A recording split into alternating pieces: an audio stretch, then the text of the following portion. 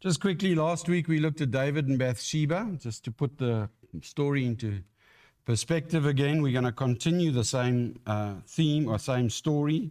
If you got your Bibles, you can go to 2 Samuel chapter 12, where we'll pick up today's story.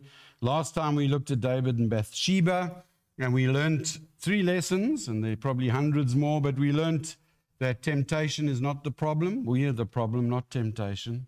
That being good does not necessarily prevent bad from happening. Good things happen to bad people, and bad things happen to good people.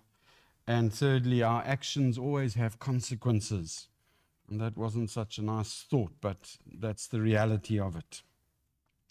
As I said last Sunday, this week I want to deviate a little from the specific narratives and just pick up on one aspect of one of the narratives, and that's the story of David's son dying.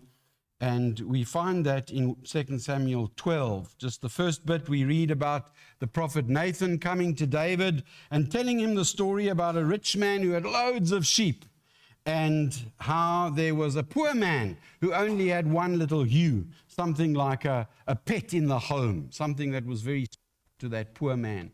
And a visitor came along to the rich man one day, and the rich man went to the poor man, and he took that innocent little lamb, that little ewe, and he used that to offer to the visitor.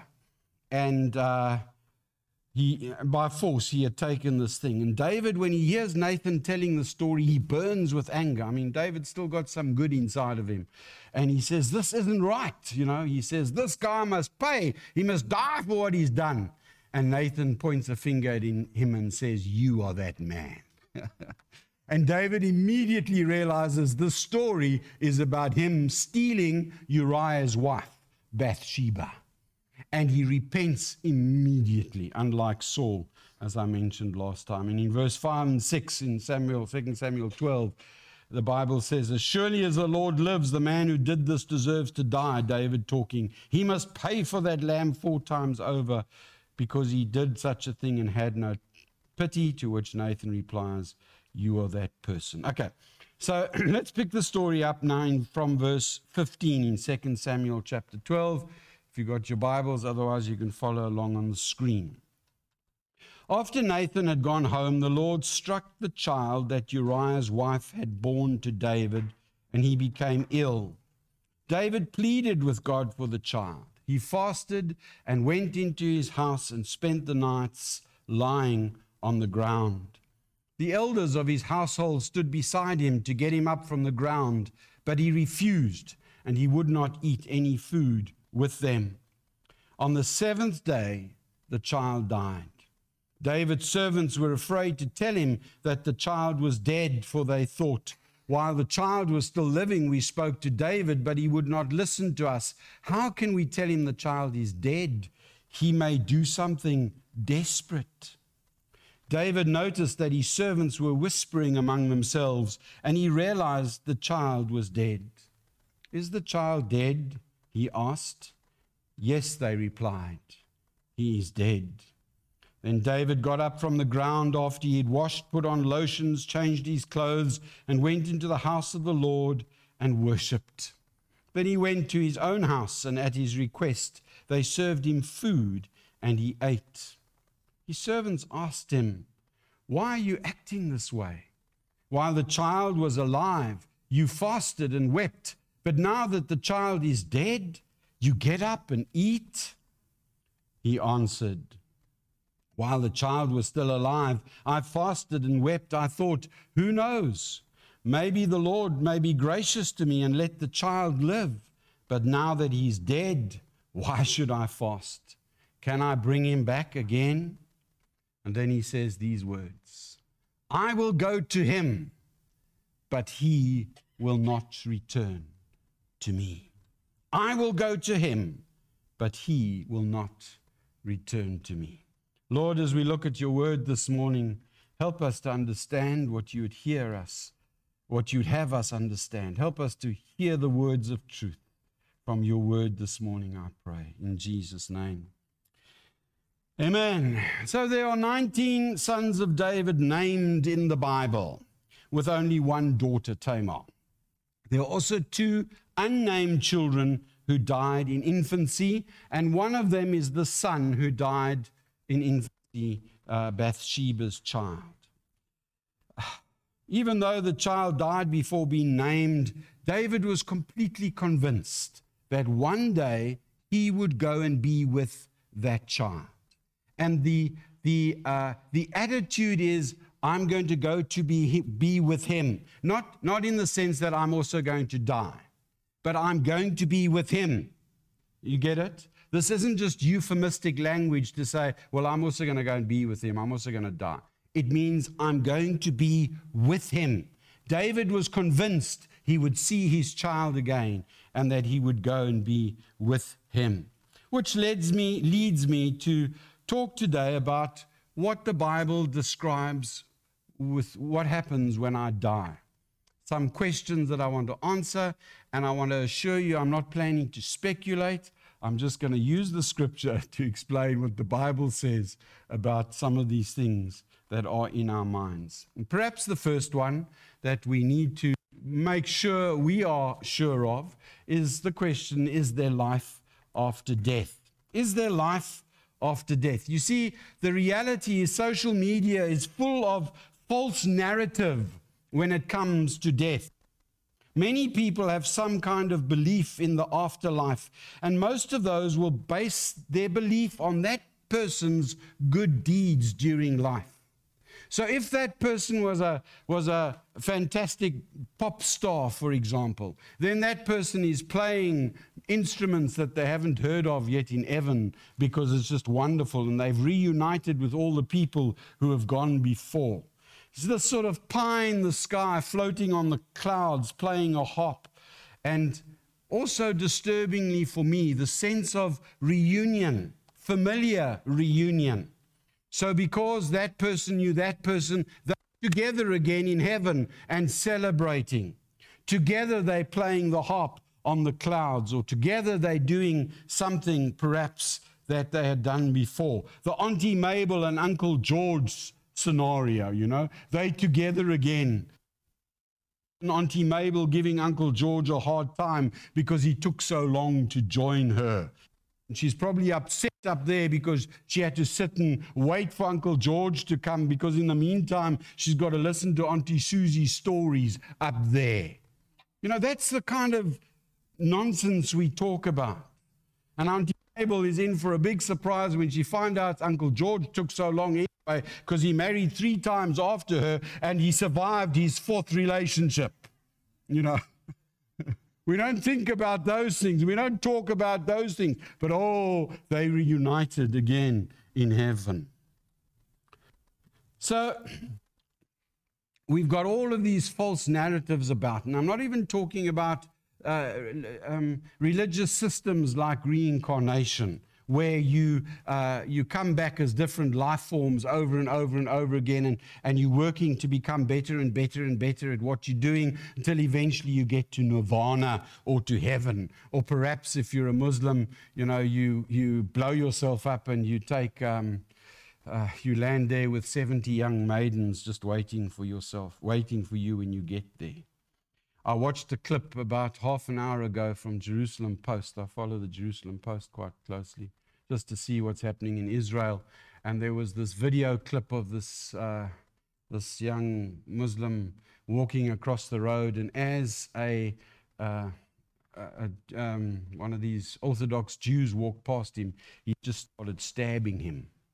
You know, now that guy would be doing that because he knows something's going to happen and he's going to be martyred, and he was shot to death within seconds. And he would be martyred, and he's got 70 young virgins waiting for him in heaven. Anyway, so according to the Bible, though, is there life after death? And the answer is categorically yes. And it's very clearly from the Bible either a positive or a negative experience, and it's going to last forever. So whatever experience you enter into the moment you die, you need to know this very definitely from the scriptures. That's going to be your eternal state. So if you enter into a place of wonder, then that's your experience for the rest of your life. if you enter into a place of negativity, away from the presence of God, that's it for the rest of eternity. I'm warning you now. The Bible speaks of only those two alternatives. Let's talk about positively some scriptures. Hebrews chapter 9 verse 27 says, just as man is destined to die once, so there is only one death. We are going to die unless Jesus comes. And after that, to face the judgment. So Christ was sacrificed once to take away the sins of many people, and he went a second time, not to bear sin, but to bring salvation to whom? To those who are waiting for him. Wow! So there's this once experience of death, and if we are waiting for him, if we are expecting him, if we have taken the steps we need to take in order to know him, we are going to immediately enjoy this incredible salvation that he brings to us. John chapter 11, just chosen a few verses. We can go on all day. Jesus said to her, I'm the resurrection and the life. He who believes in me will live even though he dies. And whoever lives and believes in me will never die. Never die. So this physical body can die, but we will never die. John chapter 14, Jesus is telling his disciples who are getting really upset about things because he's talking about things they don't like him talking about, that he's got to die and all the rest. He says, don't let your hearts be troubled. Trust in God. Trust also in me. In my Father's house are many rooms. If it were not so, I would have told you. I'm going there to prepare a place for you. And if I go and prepare a place for you, I will come back and take you to be with me, that you may also be where I am. Wow! This is going to happen to those who believe in him. Matthew chapter 26, while they were eating, Jesus took bread and gave thanks, broke it, gave it to his disciples, saying, take and eat. This is just before then he took the cup, gave thanks. Drink from it, all of you. My blood of the covenant, which is poured out for the forgiveness of sins. I tell you, I will not drink of this fruit of the vine from now until that day when I drink it anew with you in my Father's kingdom. Jesus is saying, don't panic. The day is coming. We're going to sit down again like this, and I'm going to drink this with you in my Father's kingdom. Hebrews 11:16. Instead, they were longing for a better country, these people of faith that he talks about before that, a heavenly one. Therefore, God is not ashamed to be called their God, for he has prepared a city for them, those people of faith that he's spoken about beforehand. So positively, we've got irrefutable evidence that there is a good, wonderful, positive life after the cessation of these physical bodies of ours. But negatively, there's also a whole lot in the scripture. For example, story in Luke 16, there was a rich man dressed in purple and fine linen and lived in luxury every day. At his gate was laid a beggar named Lazarus, covered with sores, longing to eat what the rich man had. Even the dogs came and licked his sores. The time came when the beggar died, and the rich man buried hell, where he was in torment. He looked up and saw Abraham far away with Lazarus by his side. He called to him, Father Abraham, have pity on me and send Lazarus to dip my finger in water and cool my tongue, because I'm in agony in this fire. But Abraham replied, Son, remember that in your lifetime you received good things, while Lazarus received bad things. But now he is comforted here, and you are in agony. And besides all this, between us and you, a great chasm has been fixed, so that you want to go from here, nor can anyone cross over from there to us. He answered, then I beg you, Father, send Lazarus to my father's house, for I have 5 brothers. Let him warn them, so they will not also come to this place of torment. Abraham replied, they have Moses and the prophets. Let them listen to them. No, Father Abraham, he said, but if someone from the dead goes to them, they will repent.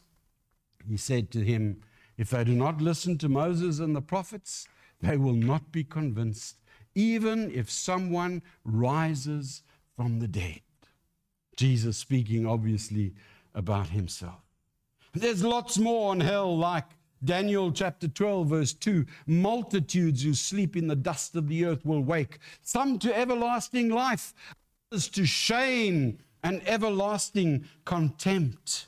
Matthew 3:12, his winnowing fork in his hand, and he will clear his threshing floor barn and burning up the chaff with unquenchable fire.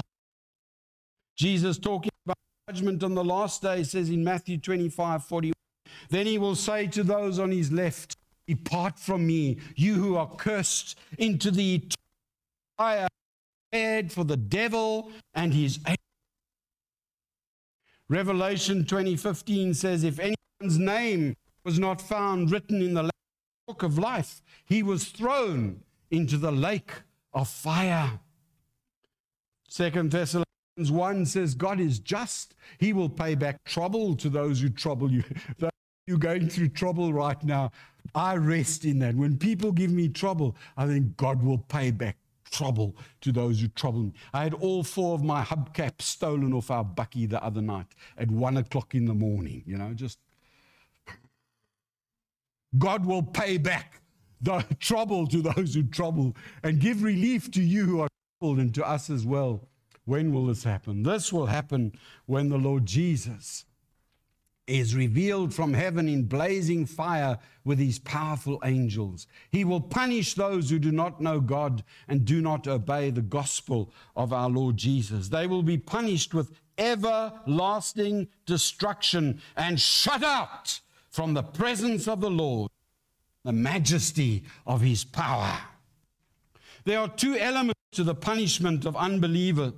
It is firstly a punishment without end, as seen from the words everlasting, unquenchable, eternal. A very severe punishment, most often compared to fire, not necessarily a literal fire, though it could be, for other used as well. Shame and contempt, destruction, outer darkness, weeping and wailing and gnashing of teeth. Together these terms point to a very terrible reality. Friends, it's clear if we want to answer the life after death, immediately there's the judgment, and there's either enter into heaven or there's enter into hell. I want to just tell you that there's this, one of the so-called Christian denominations on the planet teach a thing called purgatory, a kind of holding tank place where people go after they died, and if you pray enough on this side, then they get removed out of purgatory and put into heaven. That's not in the scripture, it's not biblical, and it's not true. The day you close your eyes in death, you open them for eternity, either in God's presence or away from his presence. Okay, so let's talk a little bit more on heaven now. Presuming that we're going there, what's it gonna look like? Will we look like? We're gonna get new bodies. Definitely do not become angels or fairies on the clouds or flowers in God's garden. I see these in these funeral pamphlets, God needed another angel and so plucked you out and put you in his garden or some nonsense that's not in the Bible. There's no ways. Huh? You need to change my batteries. Okay. Excuse me.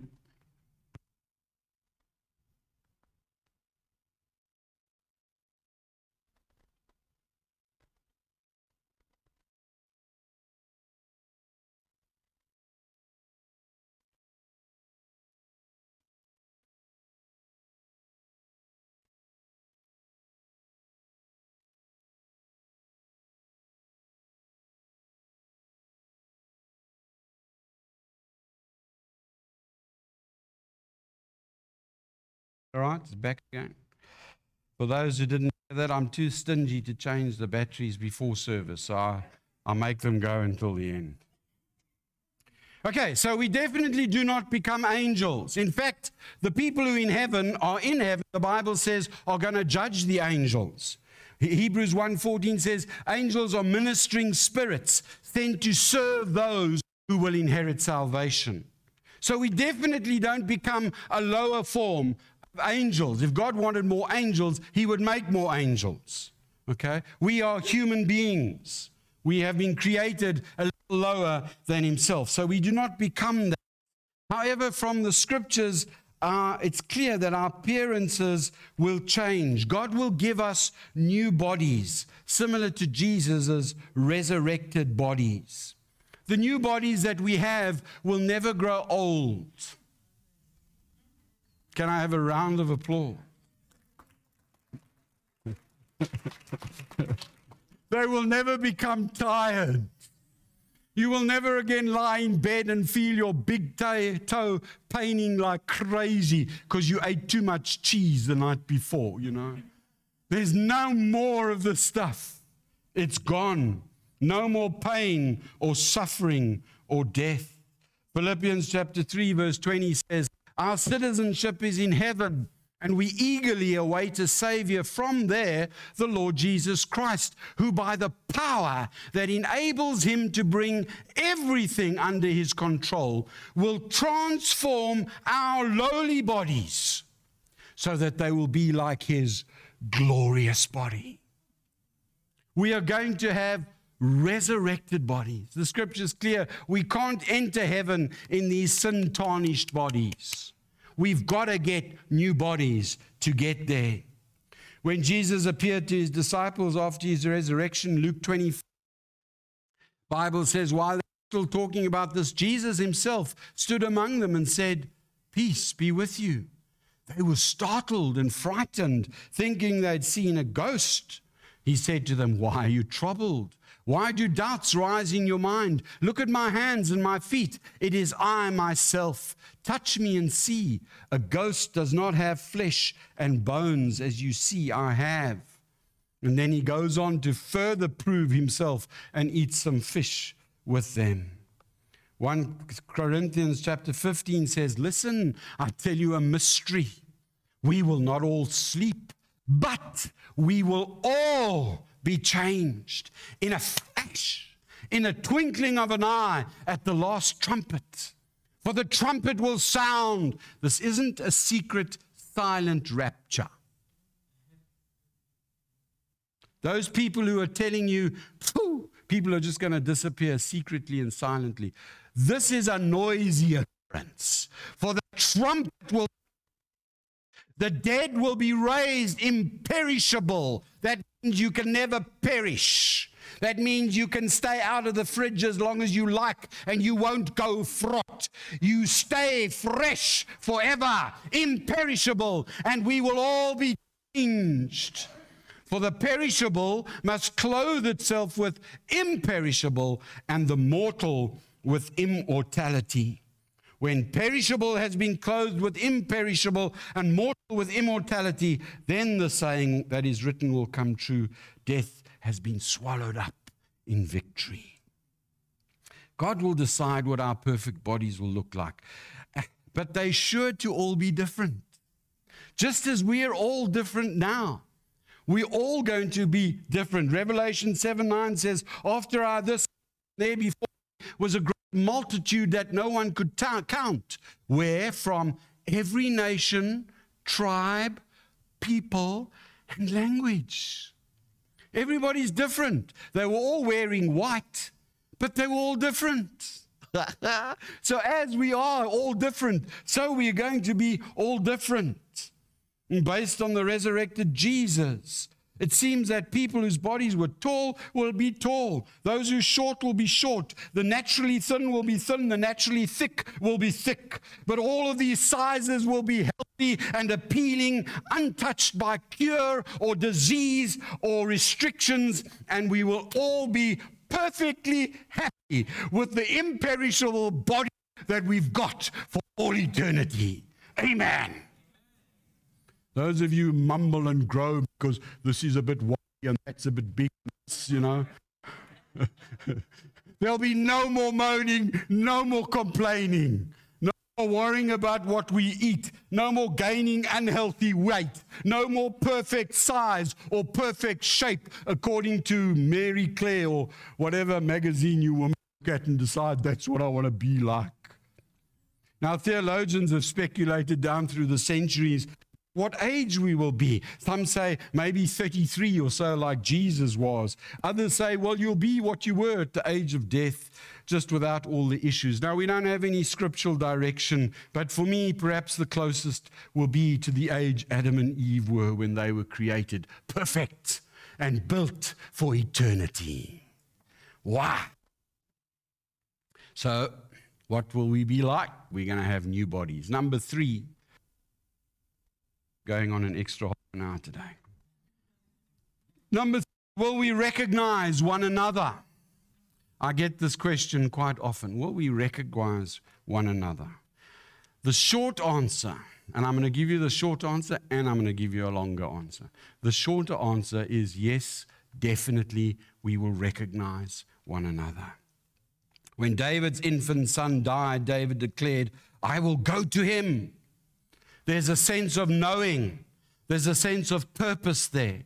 This child of probably 7 years old, we don't know if he died at 7 or, after the death sentence, he lived 7 days. But let's say he died at 7. I mean, a baby's a baby. Babies are babies, They look the same most of the time. I think all babies look the same. I mean, you will disagree with me as a parent, but I thought all my babies looked the same. Anyway, but David is convinced, I will go to him. In other words, I will know him. I'm going to go there.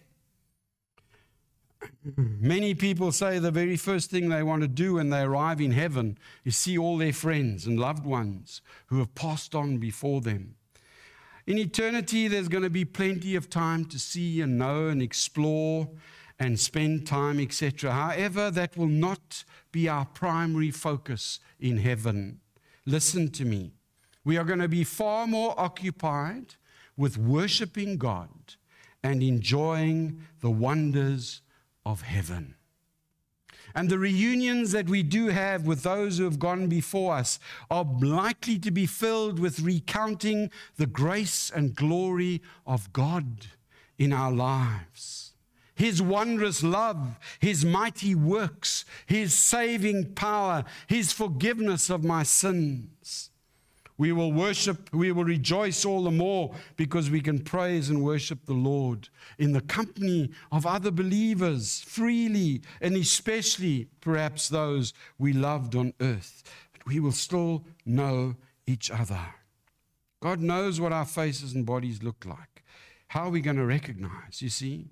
He knows what our voices sound like. He knows what our characters and personalities are. So when He resurrects us, I think He's just going to remove all those wrinkles and diseases we died with and leave us with who we actually are. I imagine we're going to sound the same. We're going to be able to recognize one another by looking at each other. We're going to see the same personality, character traits, hope obviously the good ones, while on this earth. But again, our focus is not on one another, but on Him. Matthew 17, some examples of recognizing one another. After 6 days, Jesus took with Him Peter, James, and John, the brother of James, led them up on a high mountain by themselves, and there He was before them. His face shone like the sun, and His clothes became as white as light. Just then, there appeared before them Moses and Elijah talking with Jesus. His disciples still recognized Jesus even when He was transfigured.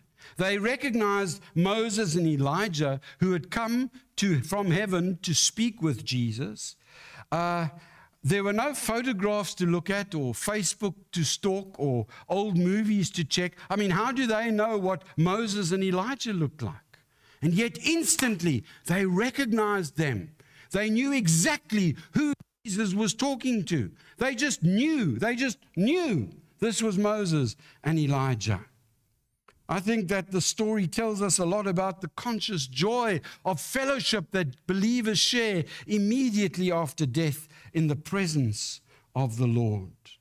We have that story that we've read in Luke 16. Abraham, Lazarus, the rich man, they knew one another.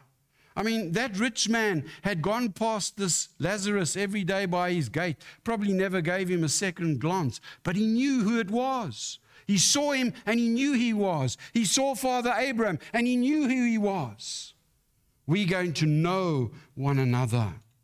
Many people recognize Jesus after his resurrection. Jesus says, for what I received, Paul writes, for what I received, I passed on to you as the first importance. Christ died for our sins. Where are we? According to the scriptures, that he was buried, that he was raised on the third day, according to the scriptures, that he appeared to Peter and to the 12, and after that he appeared to more than 500 of the brothers at the same time, most of whom are still living, though some have fallen asleep. Then he appeared to James, to all the apostles, and last of all he appeared to me also as to one abnormally born. Listen here. There was recognition. People understood this was Jesus. They knew who he was when he appeared. They saw him. They knew him in his resurrected body. And if Jesus was recognizable in his glorified body, we will also be recognizable in our glorified bodies. Matthew 8, I say to you, many will come from the east and west and take their places at the feast with Abraham, Isaac, and Jacob in the kingdom of heaven. Abraham was the father of Isaac, the grandfather of Jacob, and in heaven he enjoys the company of his son and his grandson, while Jacob enjoys the company of his father and grandfather. So we've got so many of these passages in the scripture that clearly show us we are going to recognize each other. Jesus told his disciples, tell you the truth, I will not drink of this fruit from the vine till that day when I drink it anew with you in my Father's kingdom. The 11 who shared the Last Supper with Jesus will eat and drink with him in heaven. Peter, James, and John. The others will be named and known in heaven as clearly as they were named and known on earth. Paul makes it clear that the believers he loved on earth will be his joy in heaven. For what is our hope, our joy, or the crown in which we glory in the presence of our Lord Jesus when he comes? Is it not you? You are our glory and joy. When Paul says he clearly anticipates relationships forged on earth will continue in heaven. When Paul writes to believers who grieve the loss of a loved one, he offers them this comfort. He says, brothers, we don't want you to be ignorant about those who fall asleep or to grieve like the rest of men who have no hope. We believe Jesus died and rose again, and so we believe that God will bring with Jesus those who have fallen asleep in him. See, people are grieving over their loved ones who have died. And Paul says, no. When he comes back, he's bringing those loved ones back with him.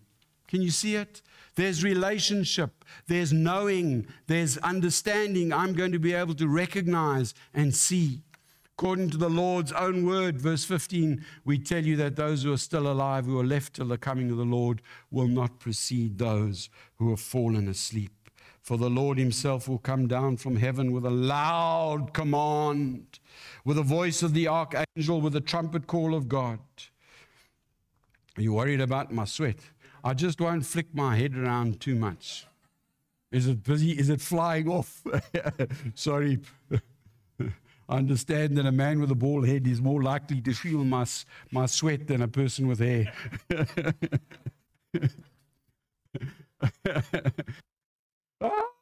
The Lord himself will come down from heaven with a loud command, the voice of an angel, and the trumpet will call. The dead in Christ will rise first. Those resurrected bodies will join those souls that are already there. And after that, we who are still alive and are left will be caught up together with them in the clouds to meet the Lord in the air. And so we will be with the Lord forever. The focus is on the Lord, but we're going to meet all of those who have gone before. What glorious reunion there will be one day. Being able to see our loved ones is a glorious aspect, but as I said, heaven is far more about God, far less about us. We are the bride of Christ, together with all those who have gone before, our loved ones and those whom redeemed from all over the world and through the ages of time. We will together worship God for all eternity. You see, heaven is about Christ. It's not about Uncle George or Auntie Mabel. It's about Christ. It's not about my loved one who left I've got 2 children in heaven I've never seen before. 2. I'm looking forward to meeting them. And you know what? I'm going to know them. So that's an exciting thing. However, it's not that primary focus. The primary focus is the one who saved me, who's redeemed me, the one who prepared a place for us. Primarily, we are going to him. But will we recognize one another? Yes. Yes, yes. The question, who will be in heaven? Not everybody who had a funeral will be in heaven. There are not many funerals you go to where you would think you're not going to be in heaven. Let me tell you that much. There's not one funeral I've heard anybody say, oh, this one. Most people believe that most people go to heaven.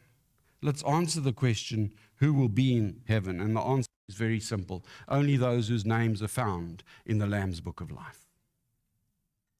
So you're going to have 2 funerals and you still won't get to heaven if your name is not written in the Lamb's Book of Life. Your name can be Nelson Mandela and you will still not get to heaven if your name is not written in the Lamb's Book of Life.